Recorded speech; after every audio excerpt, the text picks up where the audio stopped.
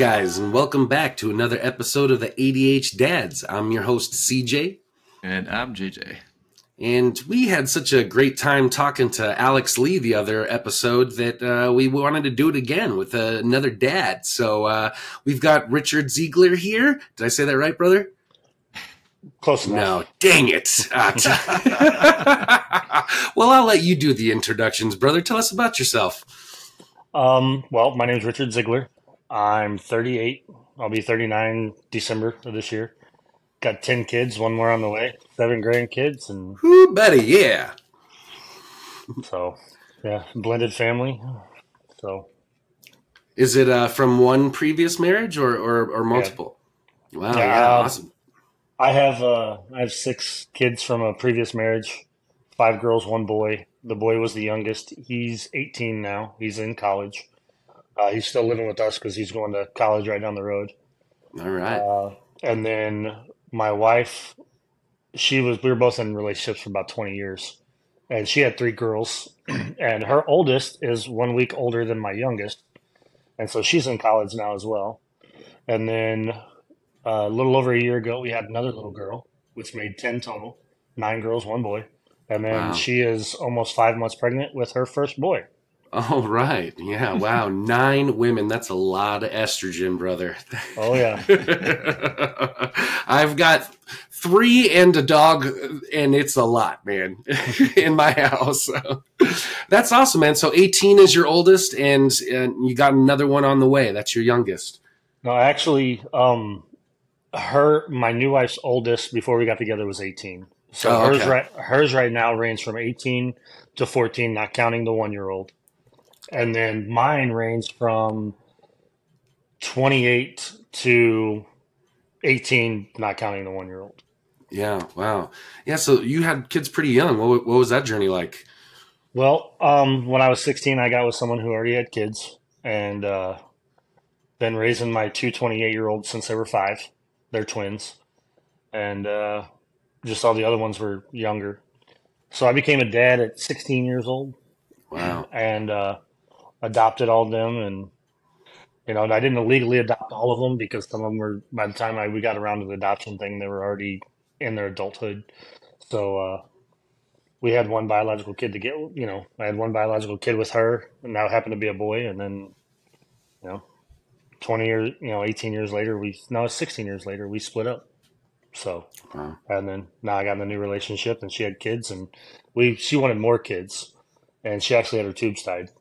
And so we paid for the surgery to get her tubes untied, and we had a kid, and now we're having another one. Wow. What does Thanksgiving look like at your house?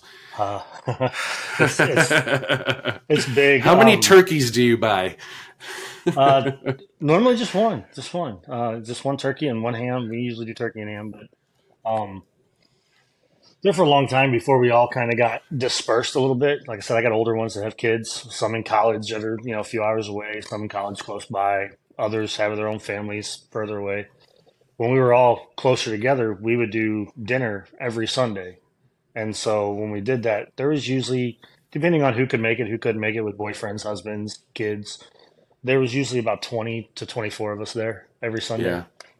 Yeah. And so now we don't do it so much, but yeah, I come from a big Italian family, so when we get together, it's at least 25. It's a lot of food, and everyone's got to bring something because one person can't pay for all that food. So, yeah, I love the big family experience. I grew up an only child, wanting siblings so bad, and now that I have 3 kids of my own, I'm not so sure that I would have wanted that as a kid.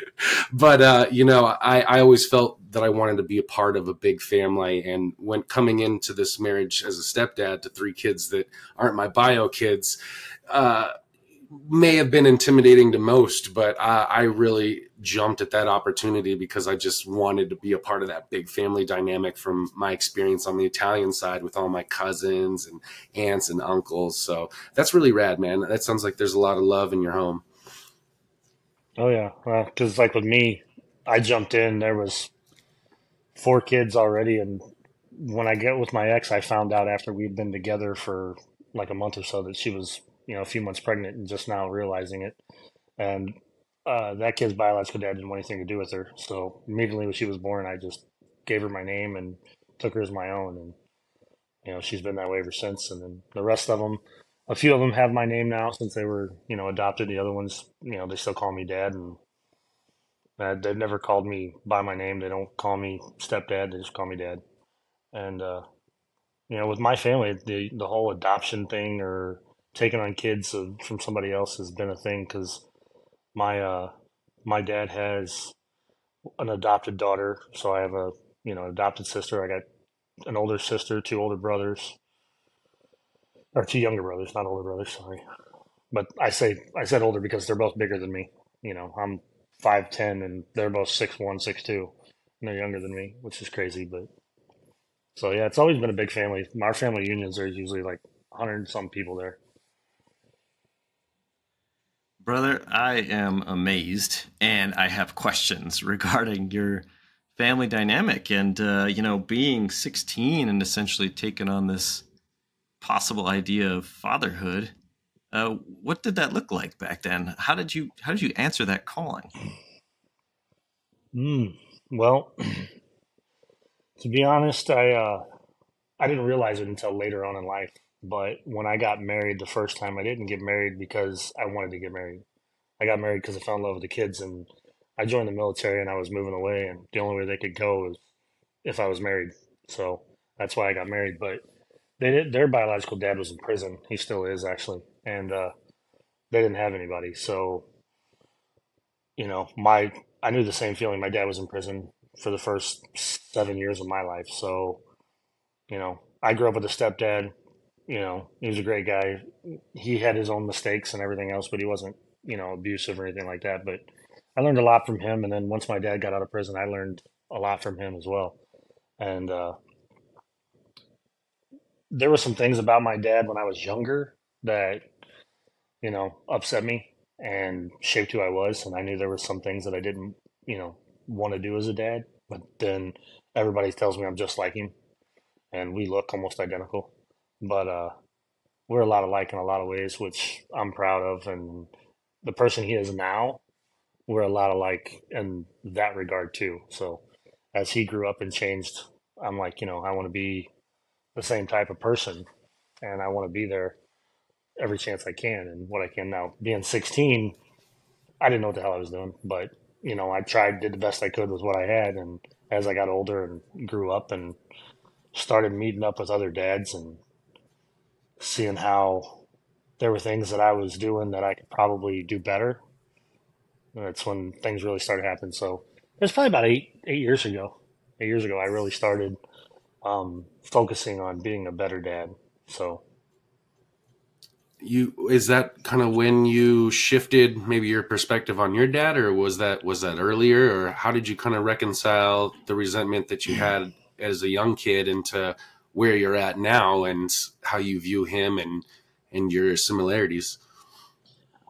with my dad was about respect, but when he didn't get it, if I was being a smart mouth or not listening or whatever, when he didn't get the respect, it in today's age it'd be considered abuse. But get smacked in the mouth, get your butt whooped, whatever. But um, there's a couple times he took it a little too far. It wasn't anything like punching or anything like that. It was just he hit hard, and but it wasn't until my younger brother was born, and he was older. He really started to mellow out and started to do things different. As a dad, and started to be a little more present, a little more calm, a little more understanding, and that was 24 years ago. So, but when I was in my teenage years then, and I was getting ready to move out. So it was a little late then, but the relationship we've built since I've been an adult, especially after I started having kids and, he started having grandkids, then we really started to click and change and we got a real good relationship.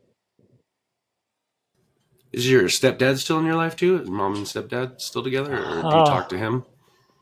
I don't talk to him very often, just because I really don't talk to my mother very often. My mom and me, we didn't have the best relationship. We still don't. there for a long time. We didn't talk for years. Like we didn't talk at all. Um, we've had the conversation since as I've gotten older about growing up. She always picked the men in her life over her kids. That's the way I felt growing up, and I never really seen anything different. And I used to literally live 15 minutes from her because I grew up at Lake of the Ozarks for a little while for the first 7, 8 years of my life, and then I went with my dad, and then I didn't see my mom for a long time. But and then she moved down. She was 15 minutes away. She literally drove into the same town, 30 seconds away from my house to pay her mortgage payment every month. Never stopped by, never called, nothing.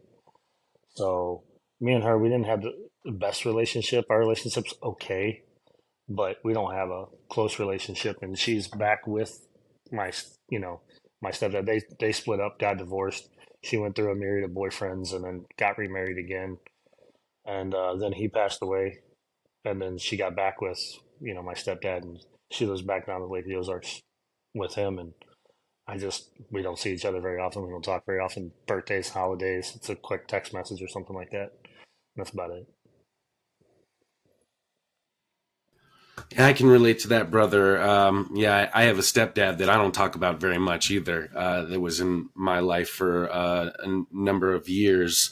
My mom kind of had the same pattern when I was a kid of toxic men in and out of our lives, and they're always seem to be abuse, either physical or emotional, or alcoholism, and a slew of dishonesty from all of these guys. My stepdad and her marriage ended because he was lying about being a undercover narcotics officer for Massachusetts PD, and really he had a whole other family on the side that he was going to every weekend.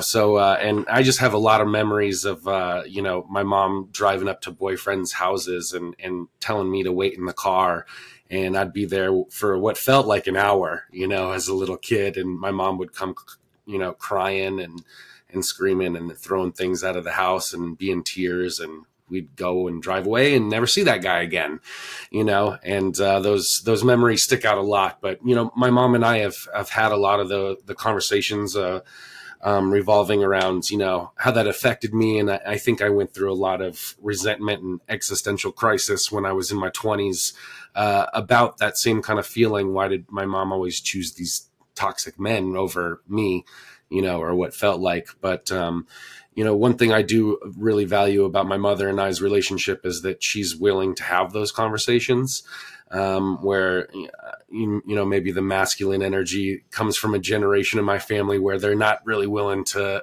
talk about some of those stuff in the pasts.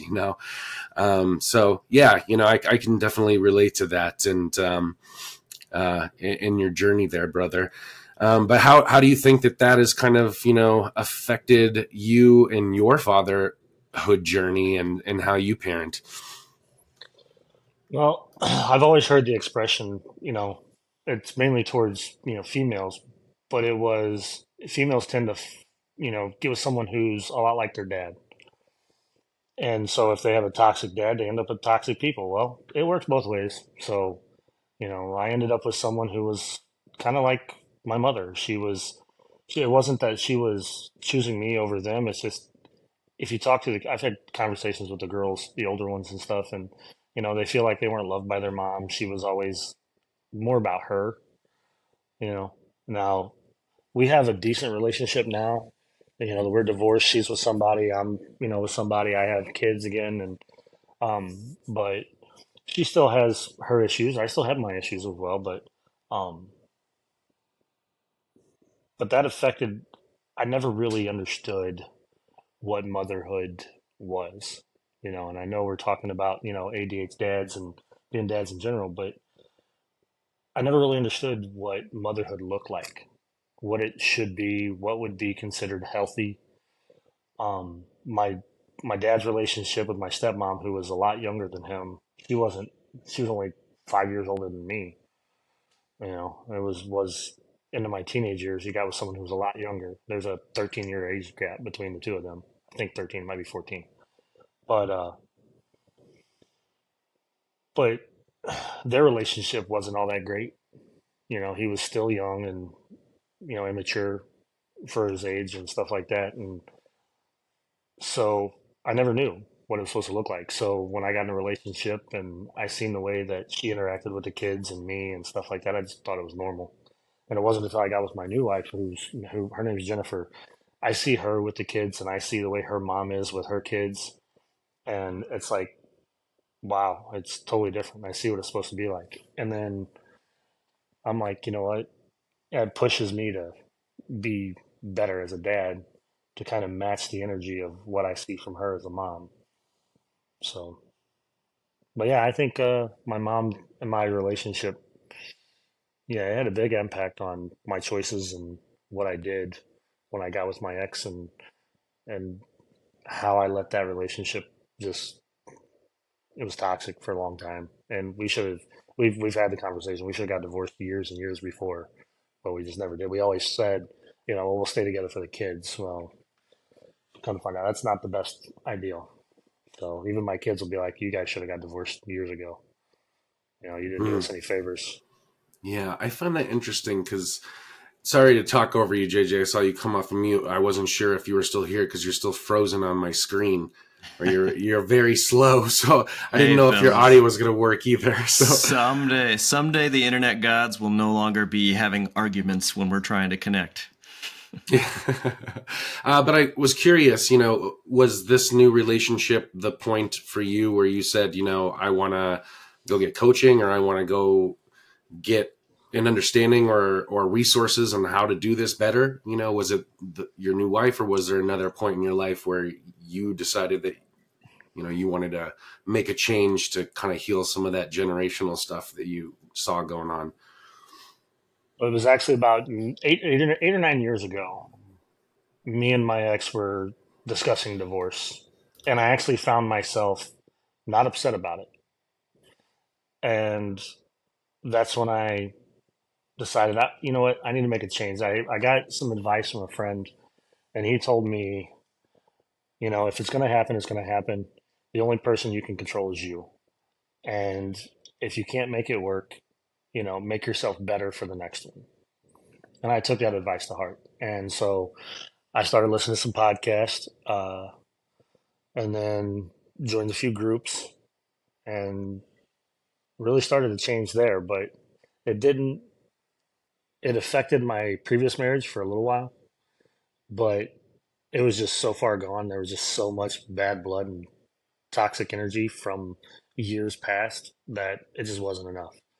And so it ended up, you know, dissolving. And but when I talked to my new wife and stuff, she loves the amount of and effort that I put in just to be better. The way I've heard her talk to me, and the way I've heard her talk about me to other people, she puts me on a pedestal and acts like I'm perfect, which I tell her all the time I'm not. As long as I do better tomorrow than I was today, I'm happy. So, That's a woman yeah. in love, brother. A woman that sees you for you. So that's awesome. I love to hear that. And I just want to touch on something you said earlier too about um, making it work for the kids. Because when I divorced my ex-wife after 9 years, we didn't have kids, and I often said throughout that divorce process, God, if we had kids, I probably would have stuck around and you know and made it work. And that's not always the healthiest case, like you say. And there's a lot of families where even the kids see the toxic energy, that's in the household, even if we can't as the parents or adults. So, I appreciate that you kind of relieved me a little bit of some of my shame and guilt and regret, and that, that isn't always the best course. And sometimes we have to take care of ourselves to set the example up rather than trying to mask the toxicity. Well, and if I could build on top of that, guys, I'm really curious about that. You had mentioned that you both kind of identified that this was toxic. And I guess the question that some people might be asking is, well, if you identify that as toxic, then why didn't you also, as a collective, work toward figuring it out and working it out together. What are some things that you could, like give to our listeners, examples of why the writing's on the wall, as opposed to, yeah, we recognize this is not working and now we can work toward making it work. Well, to be honest, I thought it then, and I still think it now, and it may sound a little conceited, but it takes both to actually put in the work. So I took the steps that I felt was necessary for me to do better and to be better and show up better for everyone involved. But I felt like she didn't put in nearly the effort. Like I said, when I started changing and making the effort, things got better for a while. She put in a little bit of effort, and things started getting better. She stopped. You know, her she got an attitude over all sorts of stuff. The littlest things would set her off, and everything else. She didn't control. You know what she was doing whenever she was mad or upset. You know, 1 minute she'd get upset, total silence, cold shoulder, nothing. Next minute she'd get upset, total blow up. It was something different all the time. So me, I started to learn more patience because I used to be a hothead. When I was a kid, I was always fighting. I was kicked out of school all the time, always getting in trouble. Whenever I was with my ex and I was younger, I'd get mad. I didn't hit anybody. I didn't punch walls, anything like that. I did something that was just as destructive. I threw things. Now, I never threw anything at anybody, particularly trying to hit anybody or anything like that. Never hit anybody like that.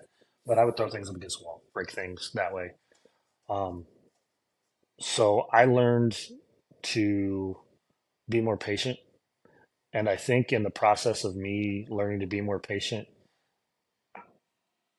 I was always telling myself, it'll get better. It'll get better. As long as I keep putting in the work, it'll get better. Not realizing that everybody says it's 50-50 in a marriage. Well, no, it's supposed to be 100% from both.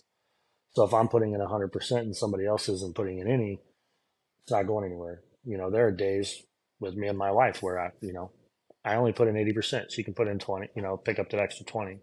Or she's only given 70%. I'll pick up the extra 30. With my previous relationship, it wasn't like that. If I could only give 70% one day, she would only give 10%, or she'd be like, okay, well, you're only doing 70, so I'm only going to do 30. I'm not going to do the 100 plus the 30. I'm only going to do the 30 to make it 100%. And so over time, she just stopped caring. And to be honest, she's the one who left. If she wouldn't have left, we'd probably still be together and I'd still be trying to make it work. Thinking that you can make yourself the right person for the wrong person, it's not going to work. You do. For me, I learned that I control what I can. I work on my patience, and I do the best version of I can. And anybody else who gravitates towards that is supposed to be there. So, what do conversations with your wife look like now that you feel set you up into that better kind of reciprocal give and take? Well, see, that's also difficult too. Her relationship was very toxic. Yeah, I think it was worse than mine. And so when she gets upset about something, she clams up. And it's very hard for her to express how she feels about something because in her previous relationship, every time she tried to express anything, it was always turned into her nagging, complaining, just being, whatever. And so she didn't like to open up. I've gotten her to open up some, not to where, it's it's not perfect, but it's better than what it was and it gets better all the time. So for our conversations, we'll talk about things that we've we haven't really had any like we have disagreements and there's been times where voices were raised. It's not like yelling at each other, but like there's times to where, she'll say something to me and I take it as her being ignorant and I'll be like, I don't deserve the attitude. I don't need the attitude. And then there's times where she'll be like, I wasn't trying to have an attitude. And there's other times I didn't have an attitude. It just all depends on the mood. Everybody's different, but we recognize when we're in that mood. If some of us we're having a bad day for some reason or upset about something, there's times where it goes a little longer than expected, the just the attitude in general. But it doesn't take long for us to realize, hey, the attitude's not needed. There's no need to raise voices. We can have a conversation about it and we can talk about it. And with everything that I've done through the groups that I've been in, the programs that I've went through and stuff like that, I had a program where I had to get on, a call every night at 7 o'clock, every Monday at 7 o'clock. I'd go into the other room, get on there, and first thing she'd ask me, how was your call tonight? And then I would take exercises from those calls, and everybody in the house would do them. And to be honest, they all did them pretty well, and they didn't mind doing them. And we've had conversations about it. It's just, it's like I said, with the kids now, her kids from the previous relationship, and then her with that relationship, they're all learning different things from me, but I'm learning things from them as well. And so we can have conversations. Like I said, but everybody has their moments. It's inevitable. You can't go through life not having a disagreement, even with the closest people you're to. So we just learn to recognize when those times are.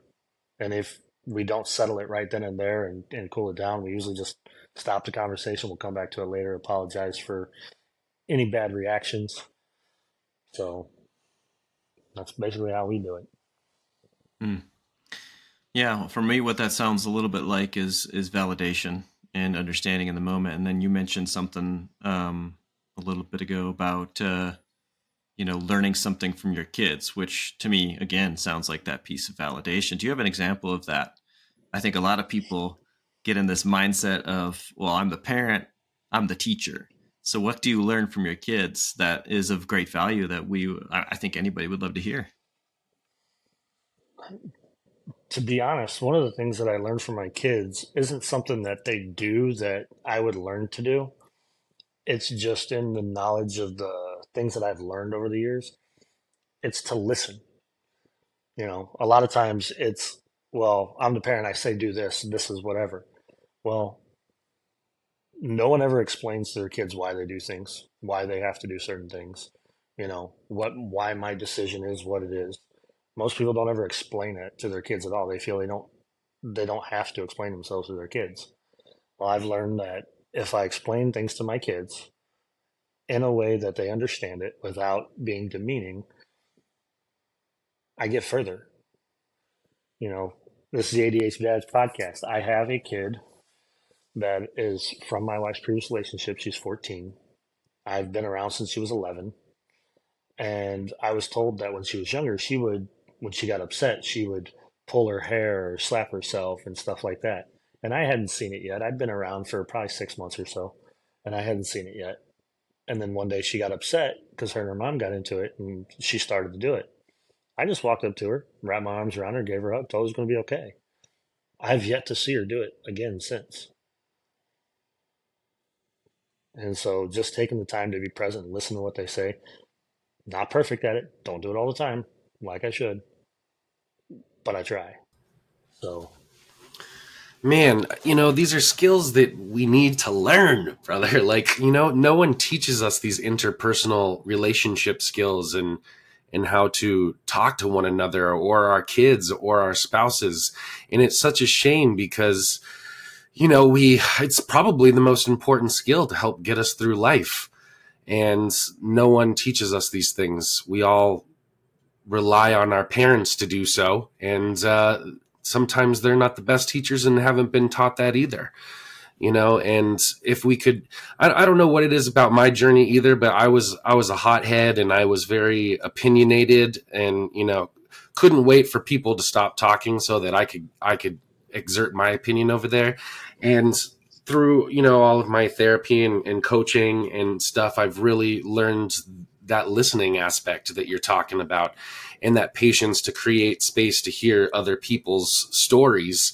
And it's just been like such a turnaround in my life to just create that space for people, and I don't know why I never had the patience with people or adults in my life before kids, because it was really my experience with kids that taught me that too, because it was like, well, they don't know better. I don't want to yell at them. I don't want to traumatize them. I know what that feels like. I got my own trauma as a kid of being told to, yelled at, or don't feel that, or shut up and don't cry, be a man and suck it up, buttercup, all that stuff, and I don't want to put that on a kid.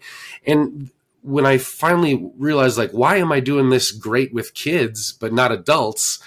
And then, like, I had this switch of like, well, shit, adults don't know either, right? Like, they're just as clueless as kids. Adults have never had anybody in their life to tell them how to listen actively and have empathy. And, some of us never are open to those ideas. We go through our whole life, and especially after something like a trauma of divorce, you say, well, I am who I am. She doesn't like it. Oh, well, and the next one will like me. And we don't do the work to set ourselves up for success in the future, because we are these people, or whatever story that we tell ourselves. So I just want to relate to what you're saying in the kids and the patient aspect, because it was just such a turnaround moment for me, and my own experience and in dealing with them, of like, wow, everybody deserves this, right? We all want to be listened to. We all want to be validated, and we all want to feel like that the people that we're communicating with, or trying to connect with, have empathy for our lives and our stories. And, we should in turn want to give it to them, not want them to give us something that we can connect to first, and then give that in reciprocal. We just should be open to everybody's experience and story. Yeah, I agree. Because the thing is we are, the lessons we learned. But the thing is most people don't think that they need to learn anymore once they become an adult. They think that once they are who they are, that's who they are. But I learned that I can choose to be who I want to be. And And brother, I told myself that story for the 9 years in my relationship. She would my ex-wife would say, you've got an anger problem. You're too loud, or you're mean when we argue. And I would just say, well, I am who I am. You can't tell me not to be angry. You know, humans feel anger. I just am who I am. And it wasn't until I started learning all of this stuff, and my wife now said, it's, you can feel angry, it's how you express the anger that I have a problem with. And maybe if you can learn a different way of doing that, you can still express the anger, and I'll hear you rather than wanting to get defensive.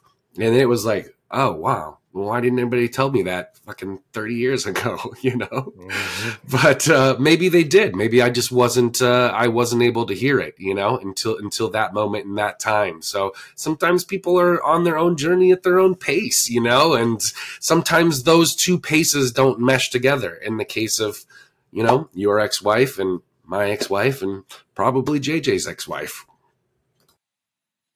Yeah, because you can hear the same thing 100 times from 100 different people, and the one time you actually hear it and understand it is because you want to hear it. Touching on what you said earlier about, listening, wanting them to just be quiet so you can interject. I was the same way. I was always listening to respond. I was always listening to respond. I didn't listen to understand.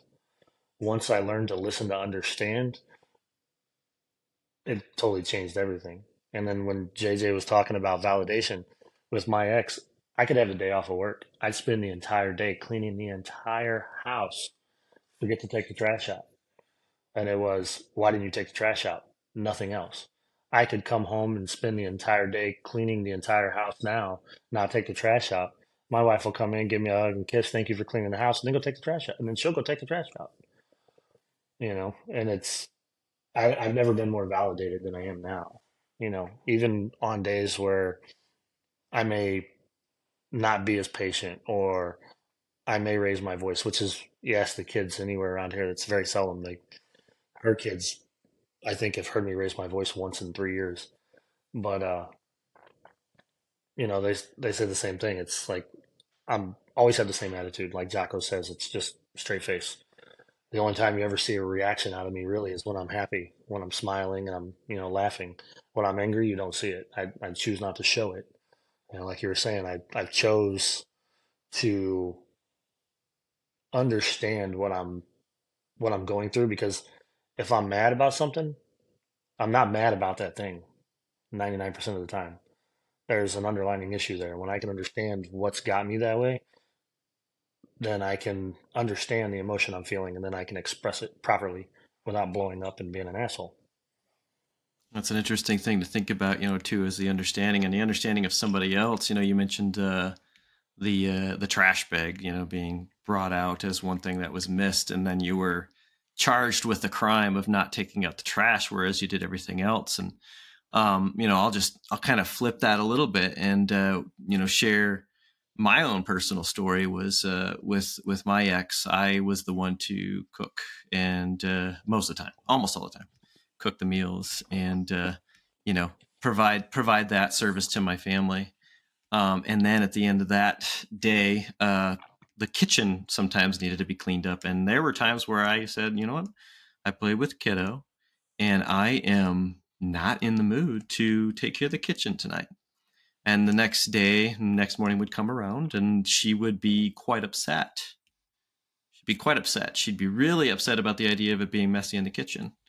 And she would sometimes just vocalize it like, that's such a mess in here. And she wouldn't like say it directed at me, but it was directed at me. And my own, defensiveness just like boiled to the surface. And I was upset because I, of course, was thinking about, I did this act of service. And now I'm being charged with the one thing I didn't do. But I also wanted to remind myself now, unfortunately, after the fact that, well, what is it about a clean kitchen that means a lot to her? What am I missing here? Why am I not asking her the questions? Instead, my response was, unfortunately, out of defensiveness and anger. So I didn't take those steps to try and understand her in those moments. So we never got to a good place because we just continued that cycle. I think that's one thing that I like to highlight is, it's not fair for somebody to come at you for missing something necessarily, or it might hurt. But if we can kind of come to understand what it is that's behind the emotion, what they're thinking, then perhaps we can come to some maybe similar alignment as to what to do together. Yeah, I agree. And that's one thing that I've really tried to work on and practice on. Even if it is personal, I tend to try to not take anything personal. So, like, if one of the, if the kids come home from school and one of them decides to have an attitude for some reason, I tell them, hey, because I don't tell my kids what to do. Very, very rarely do I tell them, hey, go do this. I always ask them, hey, will you go, will you go take out the trash? Will you sweep up the living room? Will you go clean your room? Most of the time, I'll just ask. And they'll do it most of the time. Sometimes they'll come home and I'll ask them, hey, will you do this? And they'll get an attitude about it. Well, the old me would have taken that personally and been like, I'm being disrespected because I'm asking you to do something and you're getting an attitude with me for no reason. Well, now it's, you know, don't take it personally. They might have had a bad day. Yeah, they're taking it out on me. It's not intentional, but don't take it personal and then have a conversation with them. Hey, what's going on? You okay? How was your day? What happened? Most of the time, you get the standard, it was okay or whatever, but the girls, the girls especially, they usually open up and tell me about, how their day was. What was it about their day that they didn't like or stuff like that, and we have a conversation about it. So, Brother, I took everything personal in my last relationship. I really did. I was the passive aggressive one. I'd let the dishes sit there for a week hoping she'd clean it up, and then when she wouldn't, I would, stomp around and clank dishes and, probably break something and why, and never vocalized my desire of why I wanted a clean kitchen or what it meant to me or my experience or, and again, growing up with a OCD, anal retentive stepmother, everything was, there was hand towels, dish towels, and decorative towels in every room, and there was couches that you could and couldn't sit on, and pillows that you could and could not use, and everything was pristine. And there was there's trauma and comfort in that for me. you know, and having my stepmom ride me in that. And then also going out into my college years, living on my own and living in a pigsty and, you know, realizing my own anxiety and depression and how that can add to it. And the clutter of everything, you know, was something that I needed to do for myself and realize, wow, okay, she gave me something to help me in a time of either that or created the need for it, you know. But you know, I was like that, and I took everything personal. And you know, I think it was actually Jocko that said this too. He said, you know, the cure to anger is curiosity.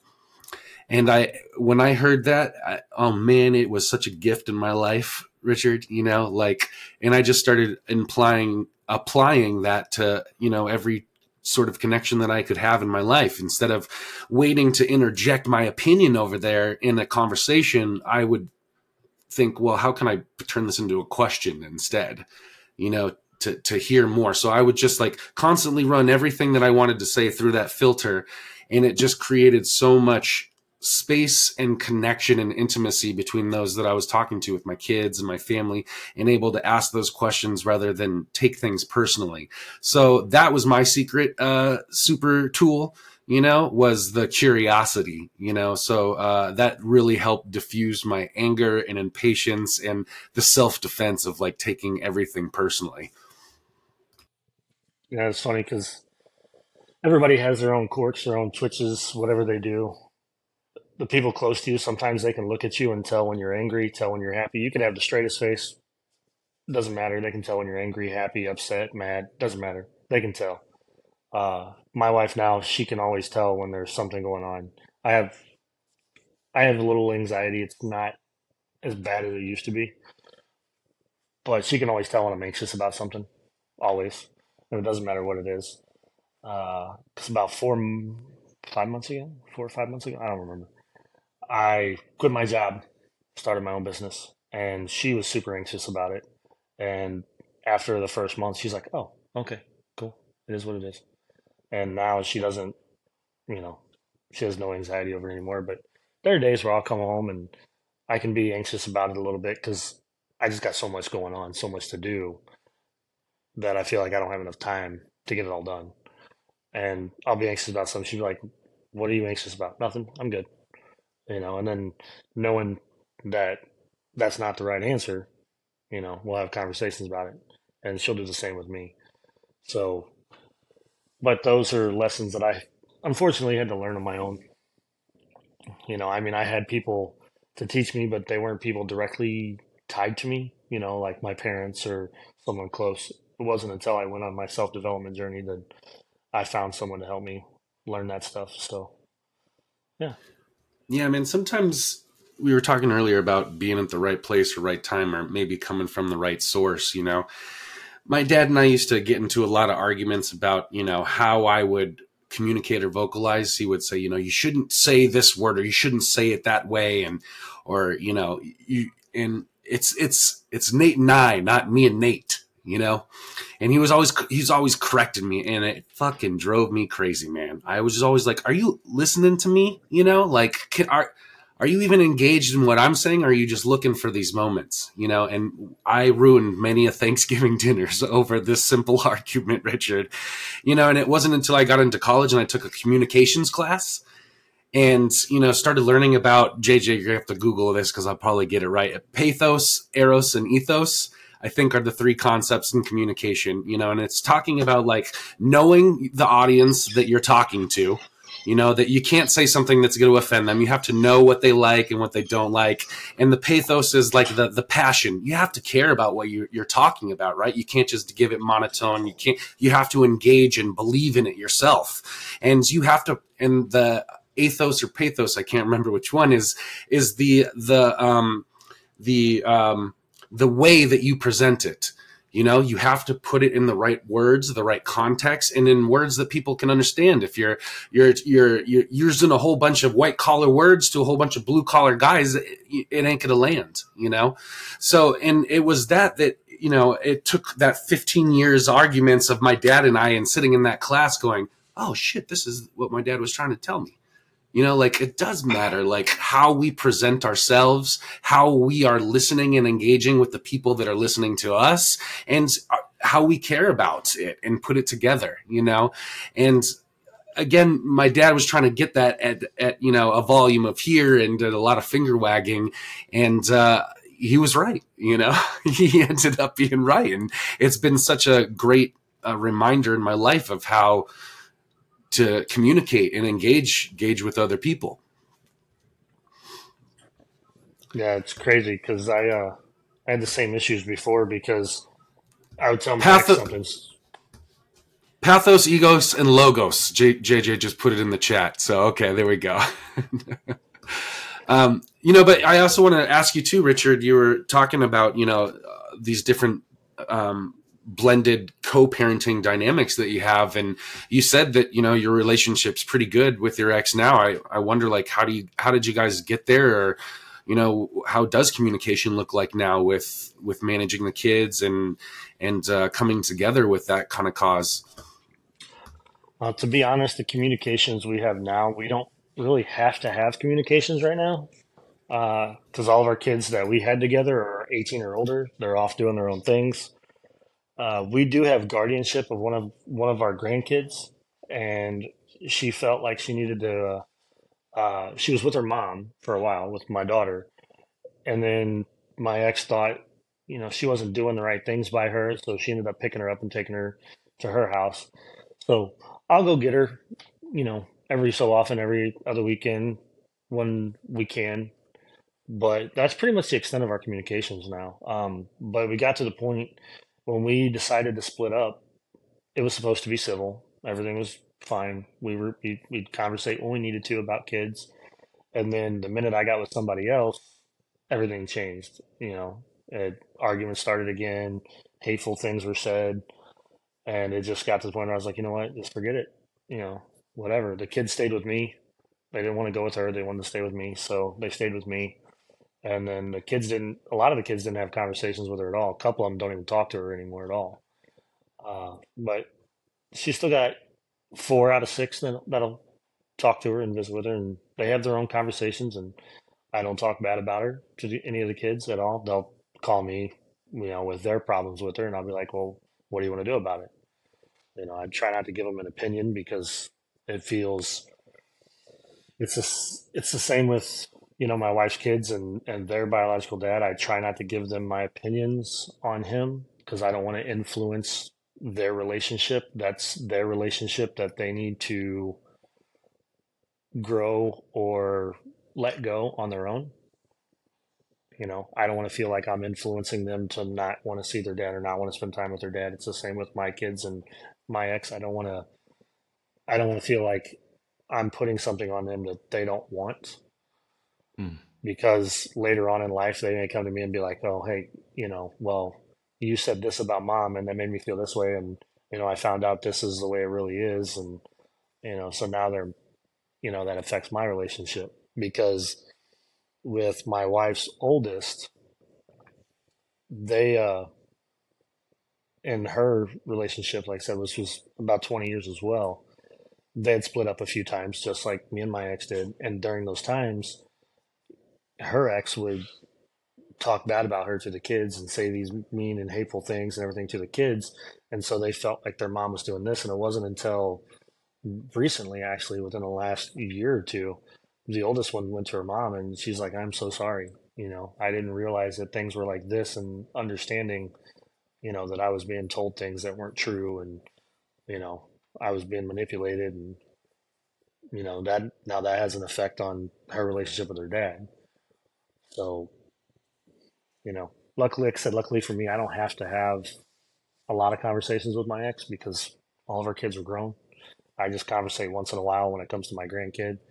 She was starting school down there. She's like, "Hey, do you want to help?" Yeah, sure. I'll go spend a couple $100 on school supplies and send it to her, and you know, birthdays, stuff like that. Take care of what I got to take care of, and just try to be as civil as possible.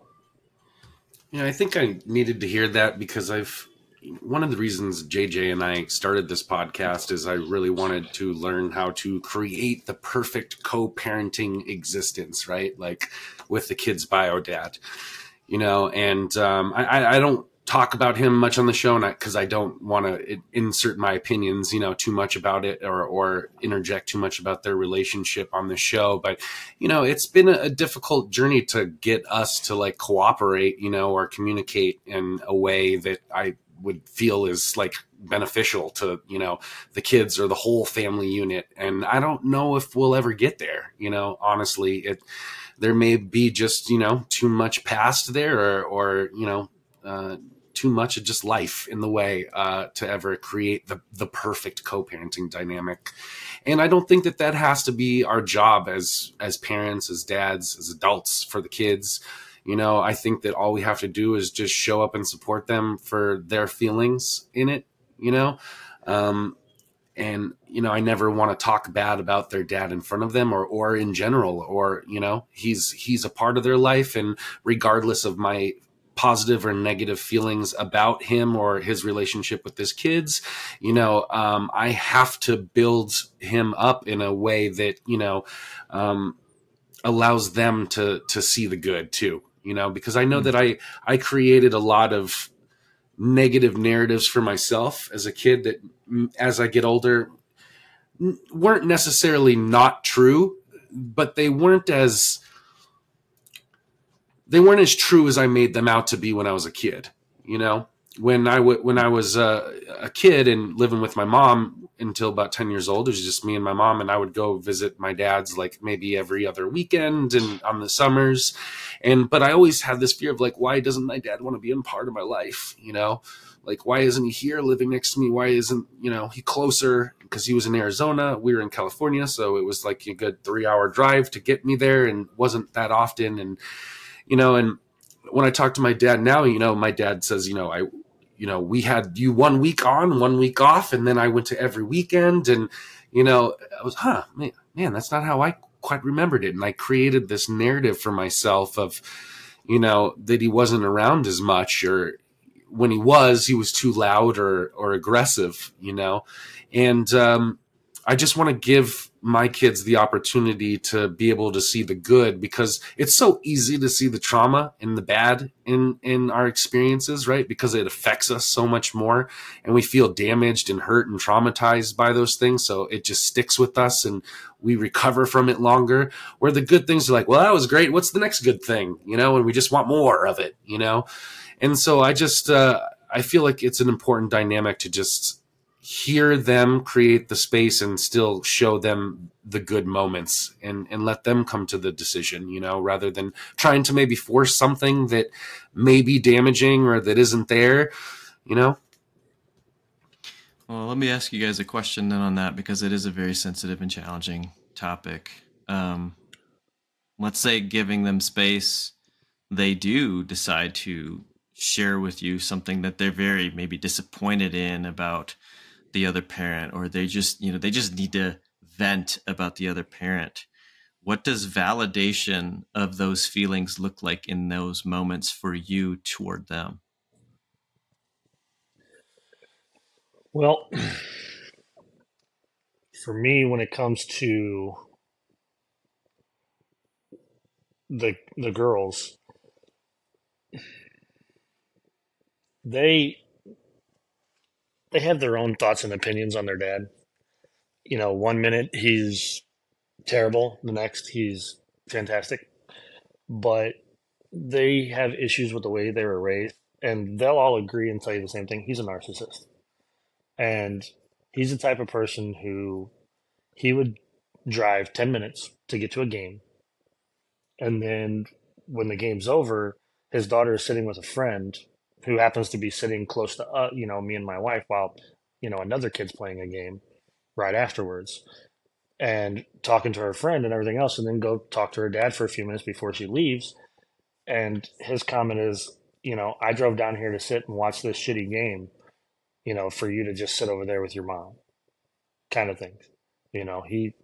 He was always manipulative. Now, the thing is the girls understand that. They know the type of person he is, not from us telling them, just from them growing up and seeing it eventually. But when they come home from their dads, because we have them a week on, a week off with their dad, and when they come back to our house and, they start complaining about how things are, what things are, basically the only thing we do is acknowledge it. We validate that we understand, what it must be like for them. And, and we don't really try to offer suggestions, because if we do, it's our opinions being pushed onto them, and we don't want them to think that we're trying to manipulate them like they're being manipulated by somebody else.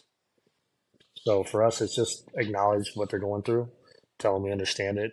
We know that it sucks, and because like the 17-year-old, she's said it multiple times. I'm almost 18. I can't wait until I turn 18 so I don't have to go back over to his house. So you know. And then the 14-year-old, she's still got quite a few years, and she's matured a lot over the last few years, but she's still got that immature child naivety, you know, where she's naive to certain things, and so she'll see things one way and then interpret them a different way. If that makes sense. So she'll see and understand this is what it is, but then she starts thinking about it and be like, well, maybe it's this way instead, and then she chooses to believe the way she thinks versus what she knows. And that's just from years of being raised the way she was by him. So the older two have grown out of that, so they don't have that much of an issue with it. I mean, but regardless, it's still their dad. They're always going to love him, which is understandable, you know. And I don't ever want them to feel like they have to choose between their biological dad or me, ever. So as long as they're with me, I'm going to make sure they have what they need. I'm going to be there for them. I'm going to support them and make sure that they understand that at least there's someone, at least one person there that's always going to be there for them no matter what. So earlier you mentioned, Richard, that it's not uncommon for women to find somebody who's like their dad, and that could set them up for a challenging, difficult time in their relationship, their romantic partners going forward. How does one show up for them when they know that they're experiencing this toxic parent? How do we help encourage them so that this mistake or this failed relationship isn't repeated? Well, we actually just kind of went through that. The 17-year-old just, ended a relationship with a boy that she'd been dating for a while. And me and her mom had conversations, and even uh, her older sister said the same thing. Well, dad actually really liked him, because they're the same person. They're identical. Now, luckily, the oldest one there, she's with someone, she's been with him for like 5 years now. They were preteens when they got together. And now one's a senior in high school and the other one's in college. And they have a really good relationship. And he's one of the nicest kids you'll ever meet. He's he's just a good kid. I think he keeps growing up the way he's going to grow. He's going to be a pretty good man. And I think they'll do well together, which I don't know if somehow that happened where she decided to find someone the exact opposite of her dad. I don't know how that worked, but it worked out. Hopefully, he continues to follow the path he's going down. And but for the middle kid, with her relationship with him, it was the exact same way. They were talking, they'd be great, and then all of a sudden, in private, it's a different relationship than it is in public around everybody else, which is the way the relationship is with their dad. In public, no one would ever know that they have the issues they have. In private, it's a totally different story. But for me, I show up and love their mother the way that I want them to learn is the right way. Like I said with my mom before, I never really understood what it was like to be, to have a good mom in the house until I got with Jennifer. And I've seen the way her mom is, and I see the way she is, and I see the way her sister is with her kids. Um, that's when I realized what a good mom really is. And I want the girls to see me love their mother. And they tell us all the time because, we kiss in the kitchen while we're cooking, while we're cleaning. We sit next to each other. We hold hands. If I'm not making them uncomfortable at least once a day, I'm not doing my job right, you know. I want them to see how a woman's supposed to be loved. They've seen what I consider the wrong way for years with their biological dad and their mom. I want them to see what it's supposed to look like now. Can I change their perception on what a good relationship looks like before they get into a toxic one? I don't know. All I can do is my best to love their mom the proper way. So hopefully they pick up on that and see, okay, well, I want someone to love me the way, Richie loves my mom. That's what I want them to grow up knowing. If you want to see it, be it. The best lessons are caught, not taught. So, yeah, I think you're right on there, brother, that, the best way to teach our kids, how to deal with maybe some of the examples of trauma that they've seen in the past is to step up and show them a different way. Especially as a parent, the words don't seem to go as far as the actions, so you really got to live up to what you're saying on the soapbox there. So yeah, I can appreciate that, brother.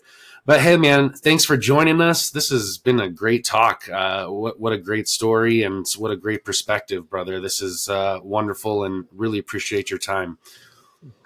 I was glad to do it. Yeah, and I feel like we could talk for forever. You've got family, bonus family, extended family. We just scratched the surface today, so thank you for giving us the surface scratch, man. Yeah, that was my pleasure.